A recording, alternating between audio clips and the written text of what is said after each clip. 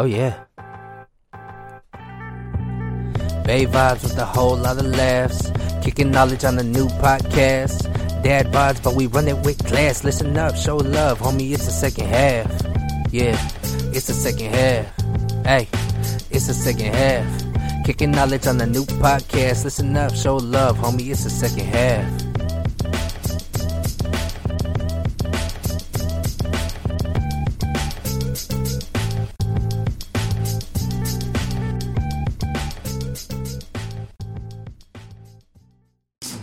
Can't fuck with them. Classic.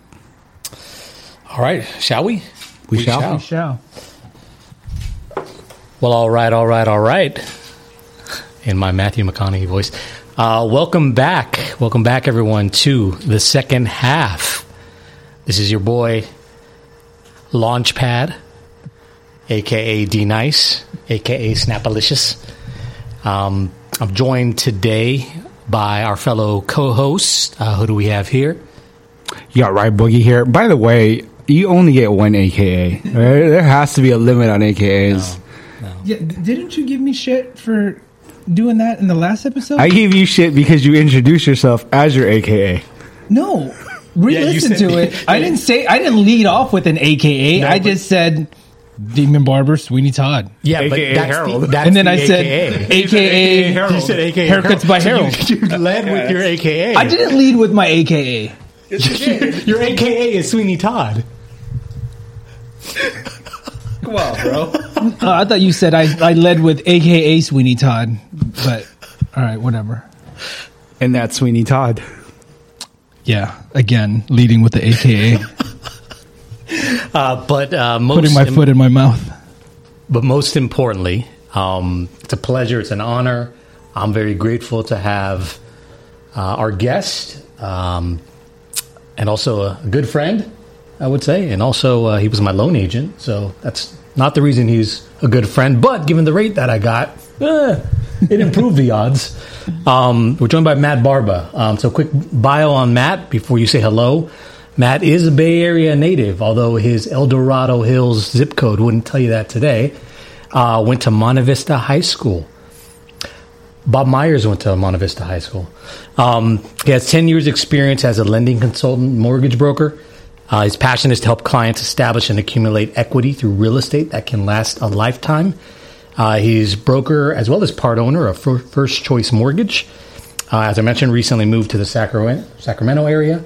And then also played lacrosse when he was a wee youngin', but now teaches lacrosse for under 8 youth. So again, pleasure to welcome you, Matt. Thanks for joining us today. Absolutely, it's an honor. It's an honor. I'm excited. Thanks for having me. Did I miss anything there? No, that's a good bio. Solid. Bio? Yeah. Good. Thank you. Awesome. You're welcome. The only thing questionable there was the question mark after good friend. But, that's standard. Yeah. I think if you're good friends, you always question your good question. It's your okay good to question your good friend if it's one-sided. Well, especially those who give you a nickname that you don't like. Yeah, right. But anyhow, let's jump into you, Matt. I'd love to hear about what you do for a living, but really maybe just tell us how you got started. Tell us that story, that journey. Yeah. So right now I'm a mortgage broker with First Choice Mortgage.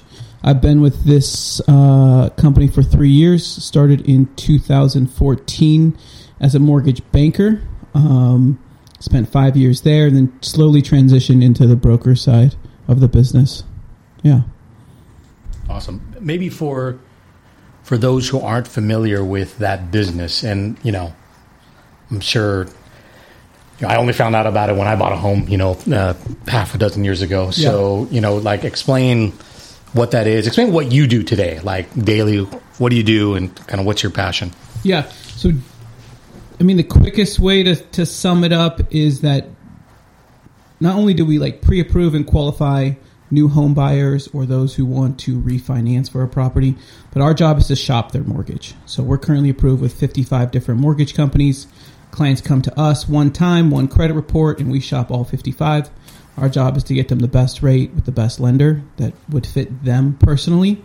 And we assign it to that bank, and we handle all the communication, all the paperwork for them. It doesn't cost them anything extra. I found the broker model was the most transparent way to provide a mortgage. You can go credit union, you can go bank or broker. But as a broker, it's the most transparent way to shop and provide that mortgage. Why is that? Just because we get to see the marketplace. Versus if you're a bank or a credit union, you have to assign what the in-house product is. So, yeah. It's the biggest difference. So another way to look at it, you're going to bat, for your client. Yeah, we get to see, we get to see what the market has to offer versus what, if you work for a bank or credit union, what your vice president would say you have to give, right? So it's just the biggest difference. Yeah. That's a big difference, though. It's a huge difference. So you're looking out for the buyer. So it's we are taking one step further. We're licensed by the Department of Real Estate, which makes us a fiduciary. So we are looking out for their best interest and getting them the best we can get. Yeah. That's awesome. Yeah. It's a little different. So tell us, Matt, we are in 2023 now. We are fresh right out of the pandemic. What are some challenges that you've experienced through that time of the pandemic? Oh, that's a good question. I think the biggest challenge was connecting with our clients. Before, we used to go to every signing. We used to meet them in the office. Sometimes they would come in and use our computers. If they worked at a job that they weren't sitting in front of a computer all day, they could come in, download their docs, get into us quickly. The biggest challenge was that connection piece. Obviously, Zoom played a big part of that. We started doing all our consultations by Zoom, relying more on technology with Dropbox and new software that would help get them the paperwork we needed faster. Did that make it easier or did it make it harder? It made it easier. I'd say it made it easier for those with white collar jobs who were sitting in front of a computer all day. It definitely made it harder for those who maybe don't even have a computer, right? So that it definitely depends on the client, but I'd say overall it probably made it harder for some people to obtain the mortgage they wanted. Yeah. How did that impact you directly in terms of finding clients and or working with existing clients who might not be familiar with that type of technology? We were doing document drop off. Sometimes they would. I remember meeting a lady in a Castro Valley parking lot. She just handed me a file, took it back to my office, scanned it, uploaded it for her. So we would make exceptions like that and just try to meet them where they're at, or have them mail us stuff for them and upload it that way.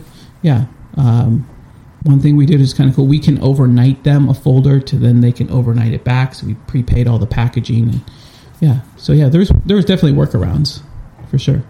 Almost sounds like some of that is going kind of not back to the Stone Ages, but going back in time to the old school method of working with people, right? Just going that extra mile. Yeah. Right.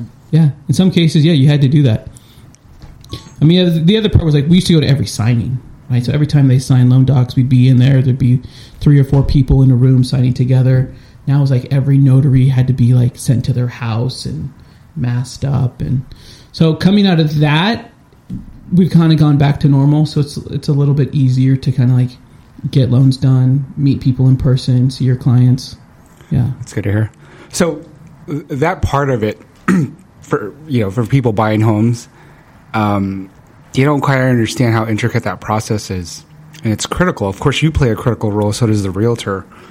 But can you tell us some success stories that you've experienced? Just some, maybe some couples that or I say couples, but some families that you really had to pull some strings for or, do a little extra work for? Yeah, there's a couple that definitely stick out that almost bring you to tears. We had a close client, now friend, but he had a motorcycle accident, out of work for 6 months, racked up a ton of credit card debt, got back to work, right? We literally did a cash out refinance for him, right? Literally we closed December 20th. Mm-hmm. So he could not only do we save him money, on his home mortgage, but we were able to pay off all of his debt. So he was like, just like that sense of relief coming out of a big accident, finally getting back to work, but like you're just like chipping away at the debt that's not really going anywhere. Yeah. And then like being able to like relieve him. And he was like, dude, you saved like our Christmas. Like, you know, we're saving $500 a month. We did debt free. Those stories are super cool because people think like cash out refi. They think like, you're going to go like buy a boat. I was literally just going to say you go buy a boat. Yeah. A boat or toys or stuff like that. But there's times where like you're truly bailing people out. Yeah. That stuff is cool. We always love like the fixed mindset, like first time home buyer who doesn't think they can qualify and their parents like force them to talk to us, and lo and behold, like everything's great, right? They have like next to no debt, they qualify. They might need a little help with the down payment. There's down payment assistance programs out there. There's a lot of family in the Bay Area. We see a lot of gifts from family members, or even withdrawing from your 401k as like as a small down payment. So yeah, like showing people that come in with like a fixed mindset who's just like, I qualify for nothing, but I was told to talk to you, and you're like, actually you can buy like a $550,000 house. And they're like, oh. But they've never had that financial education, and it wasn't taught at home, right? So they feel forced to talk to us, and then like they're kind of relieved when we break everything down. Like, here's your monthly payment, here's how much money we need to buy the house. And we show them everything. Like, here's your credit score, here's how much monthly debt you have. So it kind of gives them, it might be for some people their first time talking to someone in finance about their personal situation. I would say for a lot of people, I mean, you don't teach it in school, right? You never taught this at home. What does that feel like for you to be that person, you know, opening up their eyes to home ownership?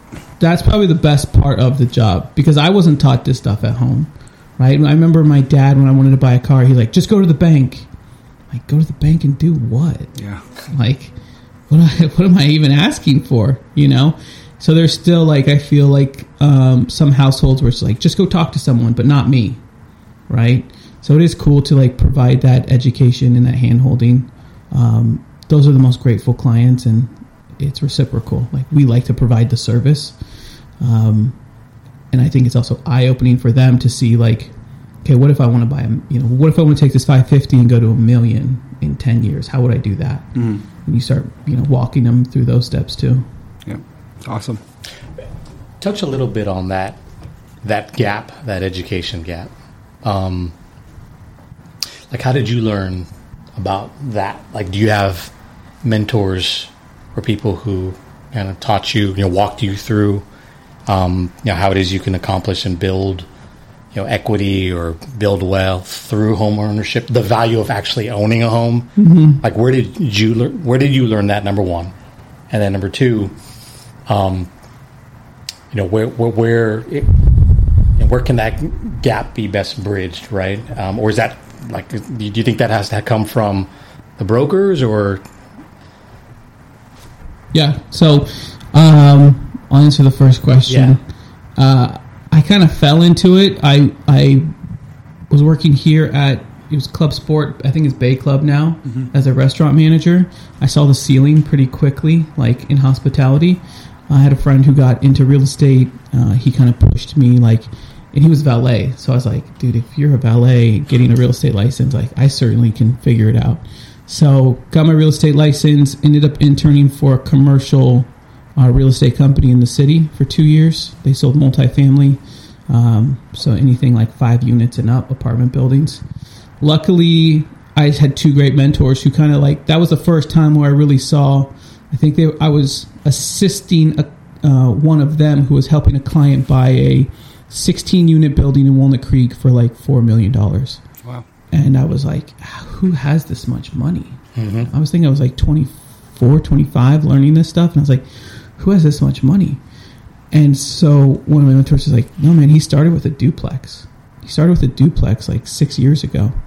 And every 2 years he would trade up, right? He would just double. And that was kind of the light bulb where I was like, oh, okay. So they taught me a lot about real estate, passive income, apartment buildings, how to generate income. 2 years after that, I kind of got introduced to finance. Had a great mentor, Ryan Holford at a CMG, just like a old school loan broker. And he's the one who's like, broke down finances, had a package, a loan together. I didn't even know what docs were required. And that's why I originally came over to the finances. Like, I'm in real estate, but I know nothing about the loan side. Like, it won't hurt my career if I get to know it. And so I did, and I stuck with it. So 8 years in. But just seeing, like, you see all types of finances now, right? Credit reports, how that works, how to get a good credit score, what makes a bad credit score, different income types. I mean, that's the hard part on the loan side, is there's so many different ways people get compensated for their work. So you described a lot of aspects of the finance industry. I've worked in the space, but for folks who, maybe they drive a boat for a living or they do valet, like, that's probably super daunting. And, making the decision to buy a home and to take out a loan, it's probably the biggest decision most people make in their lives, right?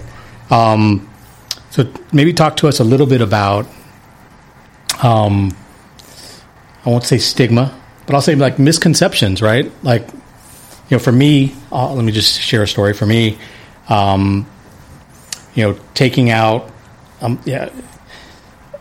I was blessed in my family to actually, my family home was passed down through generations, but because of different work that I did, the income that I made over my early part of the career, like, owning a home seemed like such a lofty, like, massive investment that I could never afford, right? But now fast forward into like the late 90s, 2000s, like, people were going in with 3% down, no money down, right?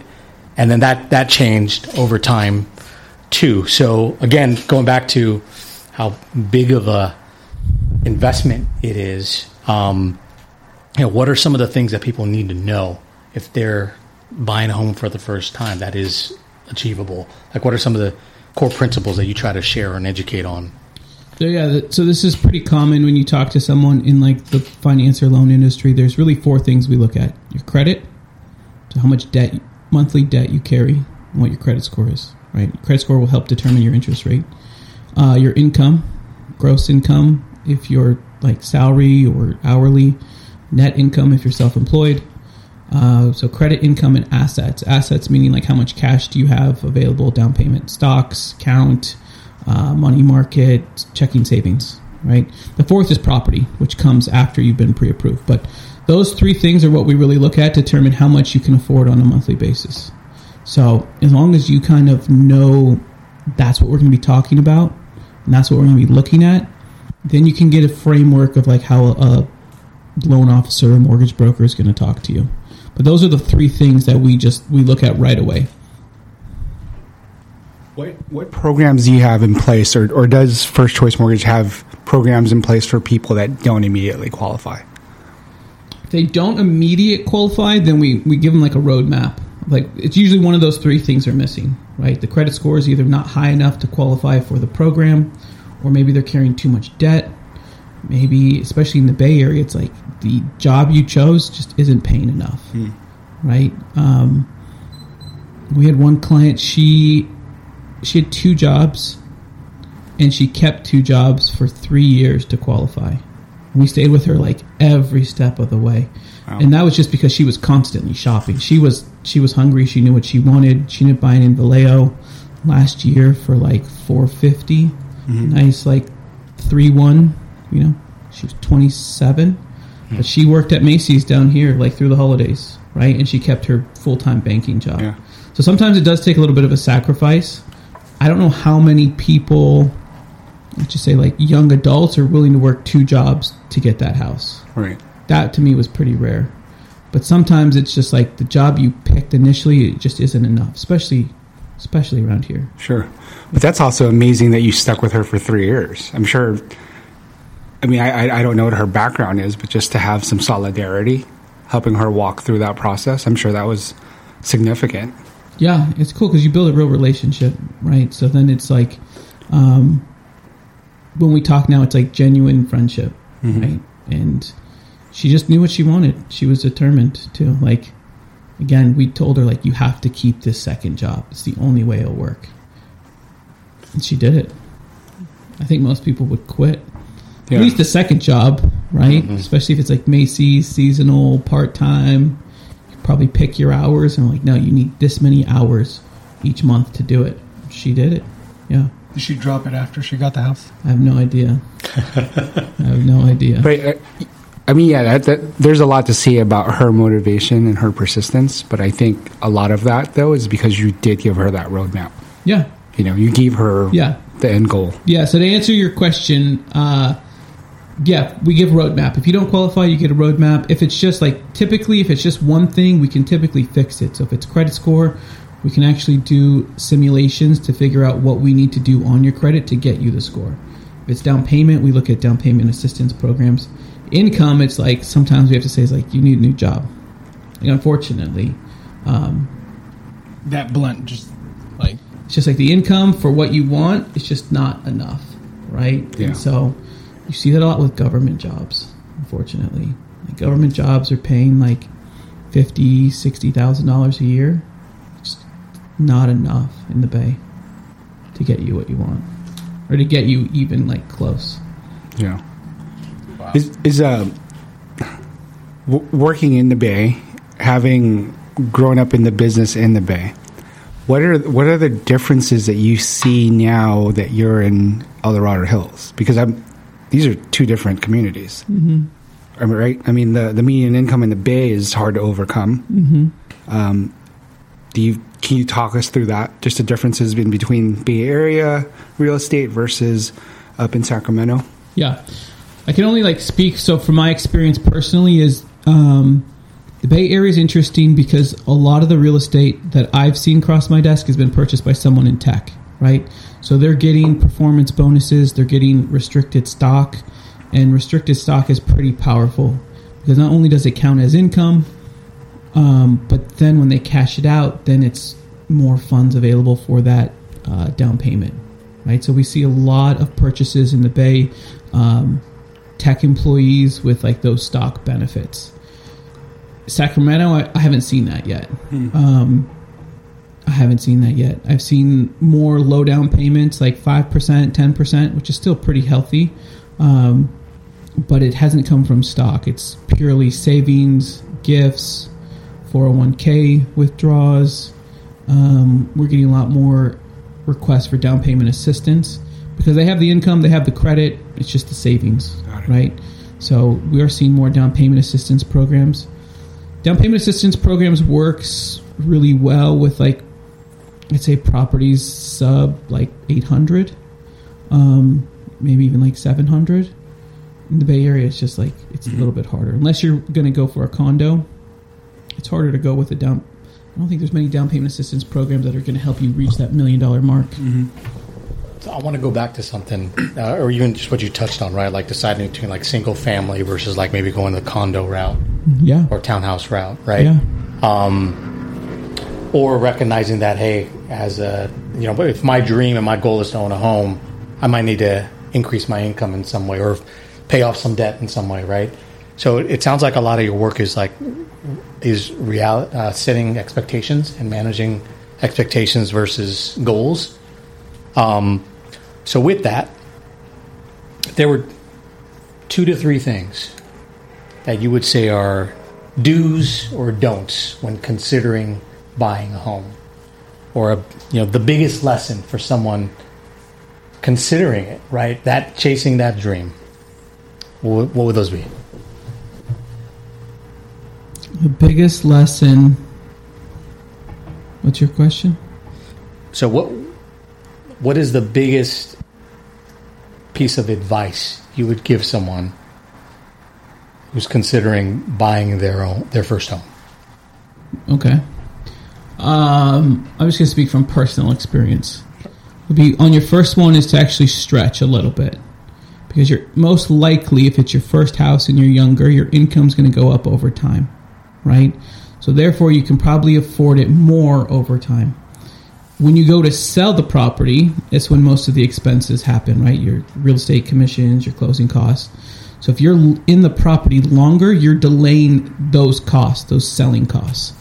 So for me personally, we outgrew our first house in like 2 years, right? We should have reached a little bit further for something a little bit bigger, right? We didn't know. Where was that at? That was in San Ramon. It was a townhouse, 1,100 square feet. We bought it. We had one kid.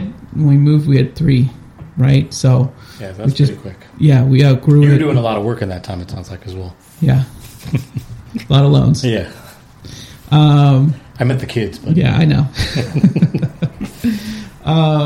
So yeah, we should have reached a little bit further, just on like the size of the home, right? Because we could have afforded a bigger home over time.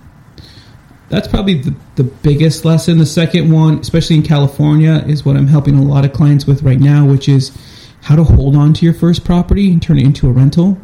Because there's a ton of tax breaks with rental property. They're treated like businesses, so you get a lot more tax breaks. In California, everyone's complaining about how much our income taxes are. Mm-hmm. A rental property or rental properties would help offset those taxes. Mm. So, again, my wife and I have been talking a lot lately. We regret selling our first house. We sold it because it wouldn't have cash flowed, right? But if we took into the tax benefits, it would have made a huge dent. Right. Plus, like future appreciation, loan pay down, like equity over time. That to me is like one of the bigger lessons is like once you get in, like how to hold on to it. Mm-hmm. That kind of goes back to like the lesson you learned when you got into the business, which is a guy who was buying these $4 million properties, but who started with a duplex, right? So, touch on that a bit, just kind of building, the wealth aspect of it. Like what have you seen that's been, just like really strong success stories that you've actually helped in terms of that? I mean, the biggest one that comes to mind is like close friends of mine bought a house in 2016, Oakland Hills, for like $650. Funky layout. Every room was on a different floor, like Montclair Hills. Stretched to get in. Like scraped every penny, 10% down. Bought the house. 3 years later, it was worth $900. Right? I mean, Bay Area appreciation is just insane. One. 2, we've had some crazy markets in the past that kind of took us there. Did they follow your personal advice from that personal story you just shared? No, because they got divorced. Oh. They got divorced and they sold it, but they each walked with $150. So they took $60,000, turned it into $300. Each walked with $150, and they each bought another property. Right? By now, I think they're on their like 4th or 5th property. Nice. But all the funds have come from that original $60,000 investment. So no, they didn't hold on to these properties, but you can still see how over time, right? Real estate is a long-term investment. I think people forget that. It's a long-term investment. That means more than 5 years, right? So the longer you hold it, the more equity you're going to gain. Sure. If you sell it, sure, you can take it somewhere else. You can always leverage against it in the future. So pulling money out of it through a home equity line of credit or a cash out refinance. Put that into more property, pay off debt, fund college. Like, there's a lot you can do with the equity that I think you don't realize till you're in the home. Like, you don't realize what appreciation in equity feels like until you buy the home, you're sitting there, and then your neighbor sells for like $10,000 more than you. And then the next guy sells for $30,000, right? And over time, it's like hundreds. But again, you don't know that feeling or those opportunities until you're in the until you're there. One. But that, I mean, they kind of did follow your personal advice, though, because they did stretch. And to kind of go back to that a bit, that's kind of counterintuitive to the immigrant mindset. Like, as immigrants, you never, like, your parents tell you, never reach for something that you can't get or that you don't have right now, right? So you're having to teach a different lesson here, but I completely agree with you because you're absolutely right. All the benefits of home ownership, you don't really realize until years later, and also the family is growing, the income is growing. But again, not something you're taught at home. Yeah. To piggyback on that, though, like, because what stood out to me, the way you said it, is like it's counterintuitive, right? Because like immigrant mindset or whatever, generally, prudently, people are taught live within your means. And even you were sharing a story of someone who needed to increase their income so they could buy the stream home. But then on the flip side, if you can stretch and if you think of it as an investment, then the benefits will exponentially be far beyond your means. Yeah. Right? Yeah. There's another lesson in there that I've learned through my wife, which is like, some people, the numbers don't matter. So when we bought our first property, I was obsessed with like, based on the location in San Ramon, the property type. Like I was like, one day this is gonna be worth $1 million. Like everything around us is already like 1.4, 1.5. She was just like, I don't care. I was like, what do you mean you don't care? Like buying this, like it's like $500,000 townhouse, and I'm like, it's gonna be worth more in the future. And she's like, I don't care.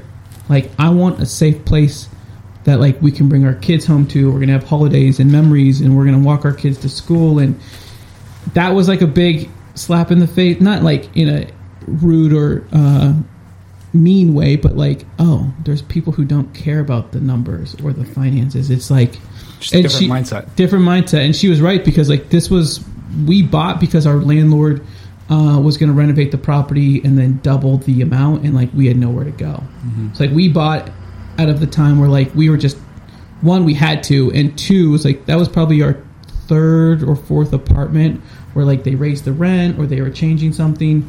So she's like, I just want something stable where like we know where we're going, we know what the payment is going to be. You know, at the time we had a 18-month-old, so it was just like just where our kids can just like have a normal like life. Mm-hmm. So yeah, it was interesting to like get that perspective. Is finances play a big part of it, but there's a lot to be said about like the security, having your own place. Right. So is that what prompted the move out to Sac? Yeah, spot on. Yeah, my wife's sister lives in El Dorado Hills. She's been there for 6 years. We visited a couple times, didn't think much of it. And one time we were coming home, and she was like, I'd like to live here and like raise our kids here. And I was like, no way. Like everything I knew was in the East Bay. Mm-hmm. Right? Friends, family, work. I was like, no way. And this was like 2019. She like kept bringing it up, and I was like, nope, like not gonna happen. And then when COVID hit, and I kind of realized like, oh, like no one expects to see me in person. No one wants to see me in person. I don't know for how long. We can always move back.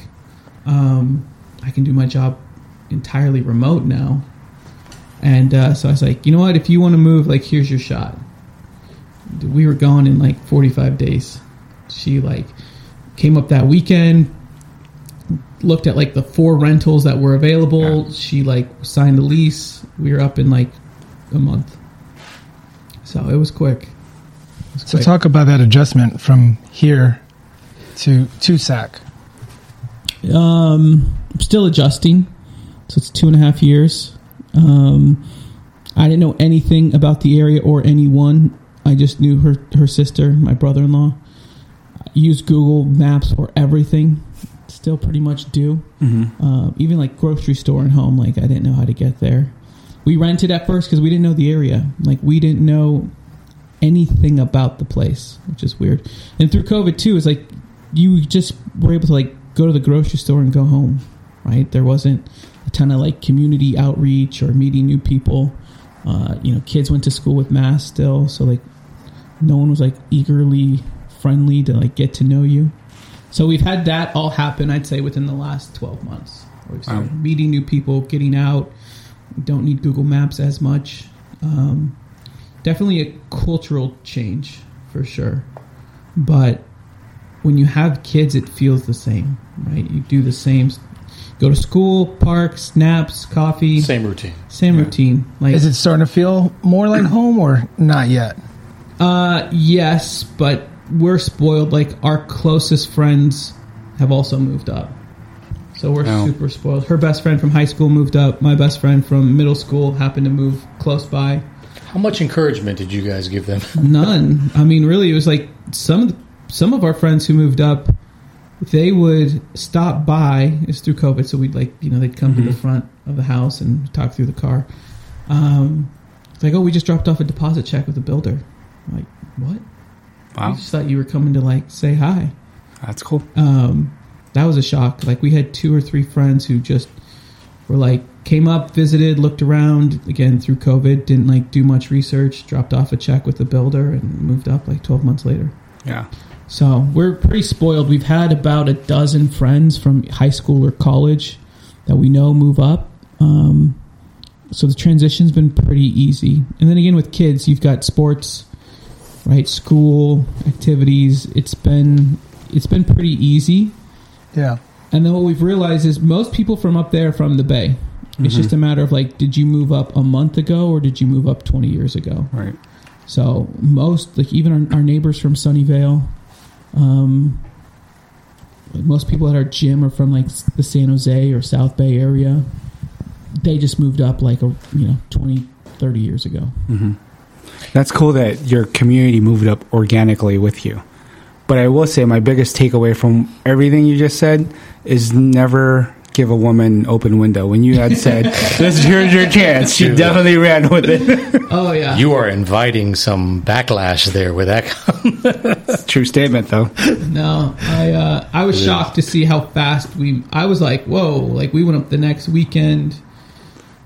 It was tough too, like with COVID, to like see a rental, like one person in at a time.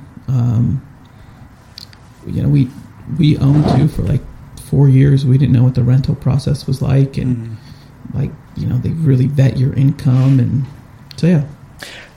On that note, though, can you talk about the adjustment from different perspectives? So from your wife's perspective, from the kids' perspective, and then maybe from your perspective being the East Bay native, yeah, and also how it impacted your career. Yeah, it's kind of funny. I think it's a clip on Instagram where it's like Russ being interviewed by like Jay Shetty. Mm-hmm. He's like, "What's the best advice you've been given?" And I think he says something to the effect like, "What if it's better than you thought?" Right? And that's how we feel now. It's like it's way better than we thought. It definitely opened our minds up to like meeting, like opening your network or opening your family. Like some of my son's new friends are like super close, right? So you have new friends, new business partners. The area is very outdoorsy lifestyle. Like we didn't realize it's like a big lake town. So like it's not, for me, it was weird to see like boats and trucks everywhere. Mm-hmm. And now it's like, we have paddle boards, right? We have stand-up paddle boards. We do that on Friday nights in the summer with the kids. There's mountain biking, fishing, like at your fingertips. I'm talking like five minutes. They stock all the like local ponds with fish for the kids to fish in. So that lifestyle is pretty cool. Like we didn't realize how much like we would enjoy doing that. These aren't things that you typically did out here when you were living in. The things that we knew had to do, like. But because it like takes a car ride, we wouldn't do it. The access wasn't immediate. No, the access here is like the lake is 10 minutes, like to the marina and on the water. There's an archery range that's like world class up there that is packed with people every day. Mm-hmm. Same thing. The sports are super competitive. So you've got like comp soccer, comp lacrosse, football, the whole bit. So. For me, it was like a big lifestyle change, like culturally. But I'd say like kids and wife truly embraced it and just ran with it. Yeah. It's hard not to. From my friends that are up there, when we talk about it, you bring up all the sports aspect of it. I mean, it's just so accessible. Mm-hmm. It's everything at your fingertips. Everything's within arm's reach. I mean, I've got one friend who's recently got into electric scooters. Yeah. So now he has like this electric scooter group, and they're ramping up these scooters to like 35 miles per hour. And I'm like, you could do that? He's like, you should see us, bro. Is that street legal? I don't know, but they do it. There's like a group of 40-something dads that are riding around his neighborhood doing that stuff. But yeah, it's hard to resist that draw to that area. I mean, Eldorado Hills is, when it's beautiful, but as we discussed earlier, it's also like a gateway up north, and an hour and 15 minutes to Tahoe, probably. Yeah, through COVID, we were going skiing at Sierra, and we'd be my son had like half days. So every Friday we would go up we'd be at Sierra an hour 15. Yeah. And he would be like, he'd be at his lesson at like 1, we'd leave at 4, you're back by dinner. Like, there's so many weird things that we did that we would never have done in the past. Do you get snow days in the district? They give you a ski week mid-February, which is kind of interesting. I think they shortened one of, like, maybe Thanksgiving. That's built into the school schedule? The Yeah. ski week? They Yeah, call it a ski week week, is a- but is a they thing. basically shorten one of the other holiday weeks. So I think maybe it's Christmas week is short by a week, and then they give it to you in February. They call it a ski week, but I don't know. We didn't use it for skiing, so we would just go after school on Fridays a lot. It's like, yeah, those opportunities are cool. We've been to South Lake Tahoe for like lunch. Mm-hmm. Leave at 9, get there by 11. Back home by 5. Yeah, that's a dream, man. That's like, it's a lot of work when you have kids. That's right. But still. There's some But romance in there too. it's pretty Let's cool. go to the lake Yeah. for lunch. But now we're in 15 though. From an hour and 15 up to the snow. That's pretty amazing, right? So you've talked about blending into new communities, or building a new community, different activities out in the region, Yeah. in Sacramento, the broader Sacramento area, Yeah. the greater Sac area. Yeah. So those are some similarities and differences. Like, how would you compare if I came from out of this area, out of state, and I asked you, should I live in the Bay Area or should I live in Sacramento? How would you sell me on one versus the other? Think about it, Matt. Yeah, man, I don't know if I could. How do they compare? How are they different? No, I want to know which city are you promoting? Are you like? This is what we're getting to. Are you saying, "Oh, you need to move out to Sac because this is what you have," or well, because I'm from the Bay, live here? You know, what There's I mean? no wrong answer here, by the way. Yeah, I just want to know what your But you your said view something is. to me about comparing the different regions in Sacramento versus the different regions out here, right? Yeah. That they're comparable. They're very comparable. So Folsom feels like Walnut Creek to me. Like, bigger, you've got new construction, you've got the historic downtown, you've got like their mall, if you will. El Dorado Hills feels like more like an Alamo to me, like super small. You're either retired or you're a family. There's no real young professionals there, Except for you. yeah, except for us. I'm gonna help him out here because that question is hard to answer in his situation because 2.5 years of it were impacted by the pandemic. Yeah. So he doesn't have a fair comparison. True. But I will put you on the spot. Now that you've had the experience of both the East Bay San Ramon, that greater region, and El Dorado Hills, who has the better food scene? Oh, that's easy. That's the Bay. Yeah, There you go. there's- I mean, That's my there's- guy. And why? And why? Why is just more to offer, more culture? I mean, different ethnic foods, right? Like, yeah, I just think it's when you come to the Bay, like we are excited to come to eat. You know, like we're excited to go to our old restaurants, try new restaurants, go to downtown Walnut Creek. I don't think Folsom and El Dorado Hills isn't there yet. Let's get granular there, though. So, Mexican food or taquerias, for example. There's a lot of region. chains. I'm going to Concord. I mean, I haven't done, like I said, I haven't done a ton of exploring in Sacramento itself. Right. But yeah, if I want good Mexican, I'm coming to Concord. Sushi, for example. The good sushi there is Makuni, McCooney's, man. but I'm going to. Who are you rooting for? I'm a McCooney's fan, bro. I mean, Makuni's everywhere up there. That's where that's where the dude is. But I mean, Amakara in Dublin is the spot for sushi. What place? Amakara. Amakara. I'm gonna have to try that. Let's go back to activities, though, because you rattled off like so many activities that you can do, and you're close to Tahoe. Where does that rank for you now? Yeah, there. I'd say overall, with kids and lifestyle, I'm going to pick El Dorado Hills. I don't even think that's close. I'd pick all Yeah, the I can Hills see too. I I mean, mean, he if has- you're an hour and 15 from Tahoe, it's We're like- still an hour and a half from here. Like, they still come down once a week to yeah. meet business partners and clients, and so yeah, it's like it's still not far. Right. But he's got lake access. He's got biking trails. Yeah. Again, an hour and 15 at Tahoe, so it's not that. I mean, that we part haven't is not even been on debatable. a lake yet as a family, on a boat. No, I mean, he's that's getting a like- boat next. No, I'm not getting a boat, but I mean, that's just like one thing that we haven't even done yet that people are obsessed with up there. Yeah, Yeah, he's getting a boat, guys. Yeah, you're definitely getting a boat, dude. it's coming soon. We know this.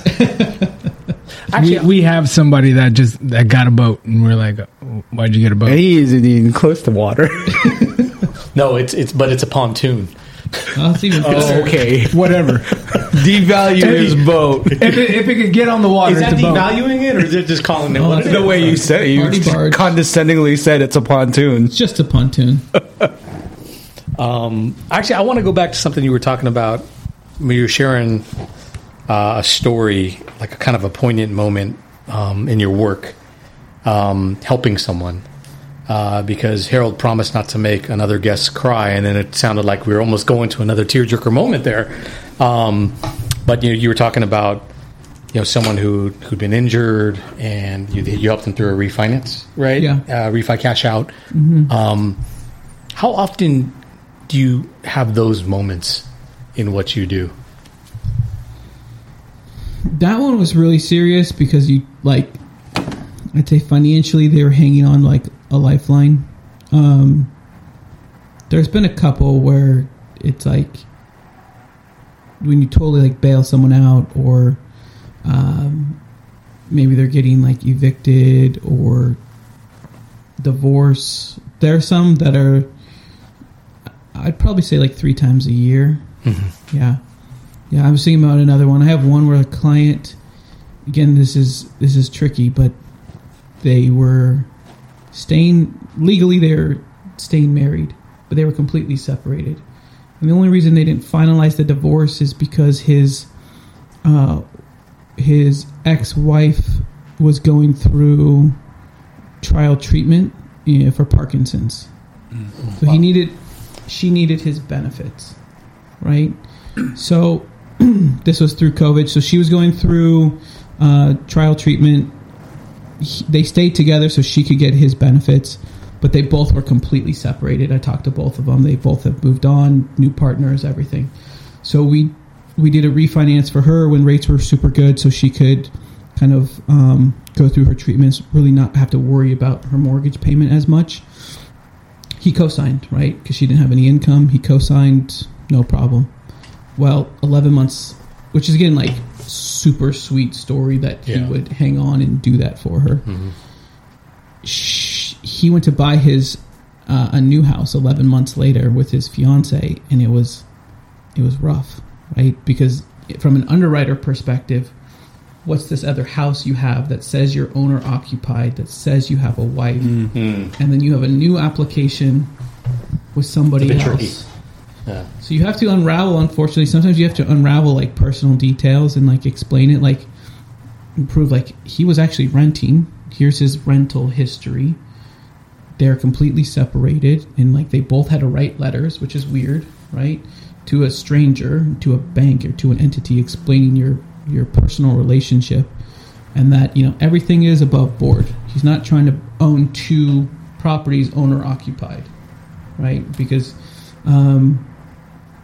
if it's technically you have one property owner occupied, if you go to buy another one, it's considered investment property. Right. Harder qualifications, rates higher, right? So we had to prove to the underwriter in like a very short amount of time that the sellers gave us that this was legit and he was truly trying to buy a new home and move on. But stuff like that where you're like really solid dude doing a good thing kind of has to explain his like whole life to a stranger. That stuff kind of sucks. Yeah, it's tough. But like looking back, that's one of the stories where I'm like, it's pretty cool. Yeah. He would subject himself to that. I'm gonna say, just from hearing some of your stories and getting to know you here for the time we've had you here, you've made it on a lot of Christmas cards for your clients. A couple, yeah. It's rare. I even get surprised if we get like a thank you gift. I'm still surprised because it is kind of like some people still think of it as like selling a loan, like we're trying to talk you into it. I don't feel that way. I feel like I'm providing a service. So yeah, it is pretty cool when you get the Christmas card or like the unexpected gift. It like blows my mind still. I'm like, because for the most part, it's pretty thankless. It's like you're just a necessary part of the transaction to get the keys. Yeah. So, but there's some clients who stick with you longer than others. So yeah. And you've been doing this for about 8 years, you said? 8 years. Yeah. So with that being said, what are your future plans for your second half of this? It's funny. I go to a lot of mastermind events for video content and mortgage, and I was in this like small group, and everyone else was running a team. And these were guys who were in the business, I guess less time than I have been in it. And they were all like leading teams. And I kind of like had a moment where I'm like, why not me? Like, I've been doing this longer. I feel like I do it for the right reasons. I partnered with a company who's all about transparency and providing the best that we can truly find. So like, why not me? So second half is I just hired my first junior loan officer on Monday. Congratulations. Yeah, thank you. Great move. So found her through like a Facebook group asking questions, just been helping her out over the last year, and just let her decide. I didn't recruit her, just let her decide like, hey, I'm here to help. I made it very clear, like, if you're ever ready for a move, I would love to have that opportunity. And so she joined us on Monday. So I think over time, like helping people through kind of what I've been through, like needing that help and guidance.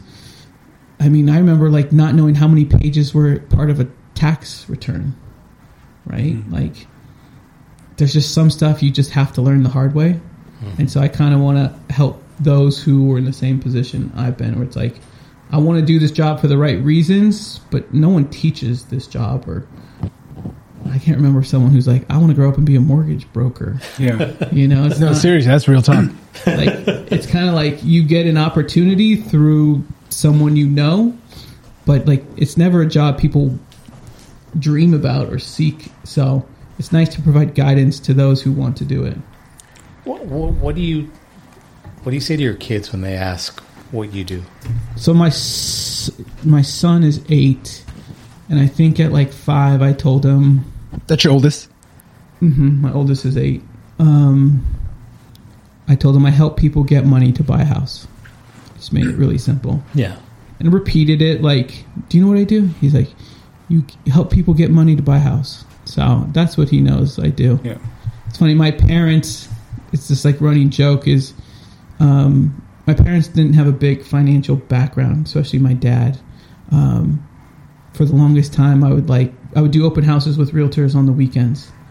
And every time like my parents would come and visit and stay, my dad would be like, go sell some houses. I think he still says that to this day. Yeah. Same thing with my grandparents. They're like, how many houses did you sell? 0. Yeah. But yeah, my son knows. My oldest does. Yeah.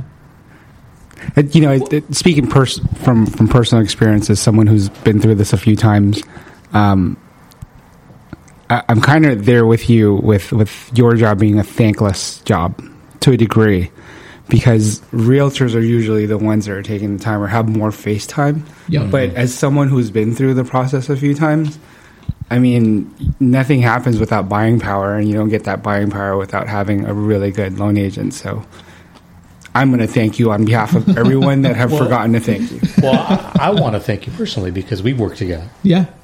And, I had a great realtor, but I was in a unique situation after I bought my first home, but then I needed to sell it pretty quickly and find a new home. And so we interacted in terms of like, what were the boundaries of how I could do that in a short amount of time. I had a goal that, because at the time the rates were higher than what I'm locked in at now. Like I had a goal, like I want to make this feasible for me and my family, my daughter at the time, right? And you helped significantly. In fact, you stayed with me through a period where we were able to take advantage of refining at I didn't get it at the bottom, but a historically low rate, right? So, I think what's great, so thank you. Thank you. I appreciate you. I appreciate the work you do. It isn't thankless. And hearing the stories that you're sharing, it sounds to me like it's more than just you helping people, buy a home, as you tell your son. So I kind of want to maybe hear from you, like when you go to bed at night and you think about how you're going to wake up in the morning, like what do you tell yourself that you're doing to get you up in the morning? I mean, it's that, I don't know, it's like a saying where people say, like I hold myself accountable to them versus like myself. So I know, like, especially when it comes to like hiring someone, right? Like I'm like, I want to be on even more to help her, right? I want to be on to help the client or the realtor. Like that's always been like the driver, is to like make sure I don't let those, sometimes they're strangers, like make sure I don't let them down. Yeah, I remember the first deal I screwed up. And I wouldn't say I screwed up, I just didn't know any better, right? So I'll tell you this story. Mm-hmm. I was given a loan my first year in the business, and it was pretty complicated. A son was co-signing for his mother. His mother was a preschool teacher. He worked at a gas station. They got a down payment assistance program, right? And they qualified on paper. Everything looked good. An underwriter at some point came up and was like, his documents don't make any sense. On his application, he filled out single. And on all of his financial documents, so tax returns and pay stubs, right? Say your withholdings, you say married. Which is he? So you have to go back to the client and say, the underwriter has, these questions about are you single? Are you married? What's the story? And he's like, well, I'm in an arranged marriage in India. It's not recognized here. So I'm single. So we wrote a letter, explained it. And the underwriter looked at it and was like, no, he's still married. Like an arranged marriage is a marriage. He's still married. So in order to get this, we're pretty far in the process. In order to close on this loan, we need his wife to sign off on the loan documents and the title to the house. And so that's basically what killed the deal. I came back to him and I said, hey, we're going to need your wife in India to sign off on these documents. Sign off that he's single.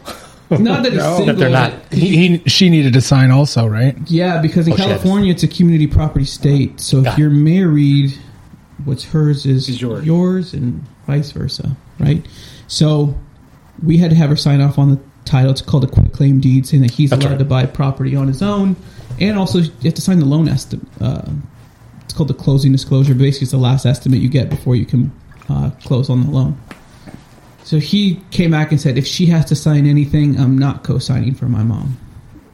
So that killed the deal. Mm-hmm. And it was like 3 weeks into a 4-week deal. Wow. So this is your first deal or one of your first deals? One of my first deals ever. So what happened and then what did you learn? That you have to question discrepancies on applications. And even though it's uncomfortable, there's a reason to it, right? Like California rule of community property. And so, yeah, that left a burn because the realtor, I didn't know him, but he knew my mentor. And he called me up after we, client said he's not doing the deal. No one's signing, deal's over. And he calls me up and he's like, I just want to tell you one thing. And I was like, what? He's like, you really fucked this up. And I was like, again, I was brand new, didn't know any better, but that burned to the part where I'm like, I never want that call again. Yeah. So that was a different type of thank you. Yeah, no shit. Yeah. I've never told that story. But you got to go through that though sometimes. Unfortunately, this is the problem most people who get into loans have is you have to fail a lot to succeed, and you're failing on other people's finances. That part sucks. So it is important when you go into it to find a mentor or someone who's done it for a long time, and not someone who did it in the 2000s, someone who did it post 2009, who's doing it at a high level. That's the big thing, because again, had my mentor, if I showed her what the underwriter was talking about, she would have flagged it much earlier than I was being strung along by the borrower being I'm not married, it's not recognized here. And I go back and fight for him and like, you know, tell the underwriter the same stuff. Like, you can't, there's no marriage license. You can't prove it. It's like, it says married on his pay stubs. It says married on his tax returns. Like, it's one or the other. So that's the type of wisdom that you're going to now be able to take part on, you know, this new hire, right? Yeah. You know, they haven't gone through that burn, right? Yeah, so we talked about that. We talked about the other day. She was like, do I need the tax return? She's a salary employee. And I'm like, you need them because you don't know what's on there. That could kill the deal. Not so much like, sure, maybe we don't need them, but you don't know what's on there until you see them. Right. So that's why people get frustrated. Like, I have to supply all this paperwork. It's like, yeah, but we don't know what's on there. Like, that could hurt you or make you not qualify or make you not afford the payment. So...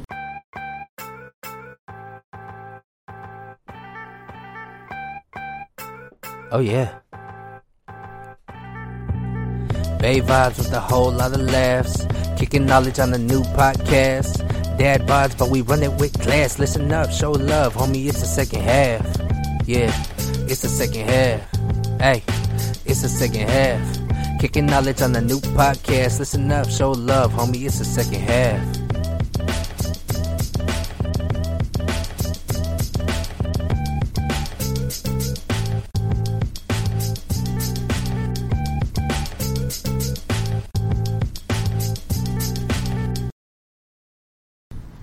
It's a frustration everyone has supplying their finances or documents, but it's necessary. Yeah, but when you really think of the big picture, I mean, they're applying for a bank to give them this, you know, significant loan. I mean, this isn't a $10,000. It's not even a car loan. You know what I mean? It's something. That's at least 15 to 30 years. Yeah, it's a significant loan. So I, for one, can see why I need to convince them that I'm worthy of this loan. You said something there, though, in terms of a period, 2000 to 2009. Yeah. Could you briefly explain what the differences are? Because I think we all know what happened during that period, but what the differences are between that period and now. Yeah. I got into 2014, so I don't know, like, business practices pre-2014. But from what I understand is that there wasn't an underwriter or a risk manager looking at, like, can they afford the monthly payment? You also had, I'd say, maybe loan brokers or loan agents who didn't understand the products they were selling. They were just telling people, hey, this program will get you in the house. This program will get you the keys. And I think, you know, if you're an opportunist or believe in home ownership, which most people do, like, you want the keys. So you don't pay attention to, like, the details on the loan. And you're trusting someone is giving you a safe deal. Now it's completely different, right? Like, not only do we collect a ton of paperwork, but we send it through basically two types of underwriting. There's actually an automated underwriting through our computer system. We can't even take it to an underwriter unless we get an approval there, for the most part. There's always exceptions, but then we go to an underwriter who looks at the finances, looks at the application, runs audits on the clients, runs audits on the property, right? So the process is a lot more, and it's become a lot more expensive. There's, I think part of the problem back then was like the appraisals, right? They would just say everything is at value. Now there's like third parties who sub out appraisers to do the job. So I can't even talk to an appraiser. I have to order an appraisal through a third party, which it's just through a computer ordering system, and they sub it out. We can't have any influence, or they really frown upon communication unless there's like some sort of discrepancy when the report comes back. We can ask them some questions, just like, you know, where they found the comps or things like that. But it's completely different. It takes a little bit longer. It's a little bit more expensive for the client because every third party involved takes a fee, right? So I would say the fees on loans are probably more expensive than they used to be, just because there's so many hands in the pot and audits involved and reports involved. Credit reports now are like $65 per person. Right. Right? So it adds up So there's a lot more. Yeah, there's compliance. We have to go through licensing, education. We have minimum 20 hours a year to do on continuing education. We have to maintain a good license. I don't think any of that existed before. Sure. So it sounds, to summarize that, it sounds like the industry has really learned from that, and it's a more responsible industry now. Absolutely. I'd say like heavily regulated too on all fronts. Like audits, like every company has a pretty heavy compliance department. Everything from like your marketing, how you turn loans in, how they get sold off secondary markets. Yeah, a lot more eyes. So dovetailing on kind of changes, how the industry changes, right? And then on what you touched on earlier also around, just educating people to make the best financial decision that they can for themselves. Can you share for like folks who are listening, like what are some great resources that you use to stay up to date on what's going on, like kind of the pulse of the market, interest rates, opportunities, or some resources that you share, like what do you do to educate people? Maybe touch on that. It's tough to say because all the stuff we look at is like kind of the minutia of like the bond market, where interest rates are going, what banks are doing. As far as like resources, there's a lot of good resources have come out recently about buying property and home ownership. I think the biggest one is like Bigger Pockets.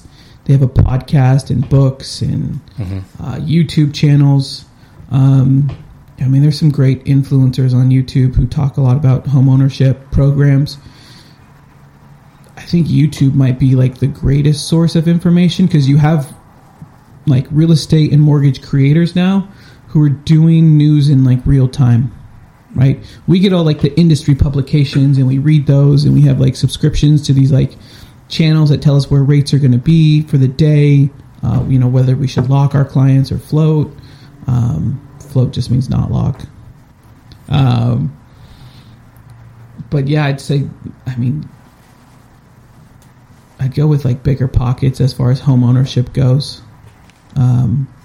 That's probably like the best source of comprehensive information about buying real estate.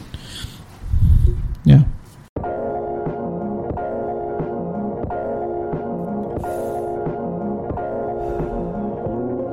Oh yeah, from running all the courts SF to the town. Dad bars, now we just running our mouths. Barbershop talk, rocking the spot. Got you thinking these opinions all coming in hot. Lifelong bond has the convos flow. Time just goes, constant growth. Straight from the base, spreading knowledge and laughs. Listen up, show love, homie, it's the second half.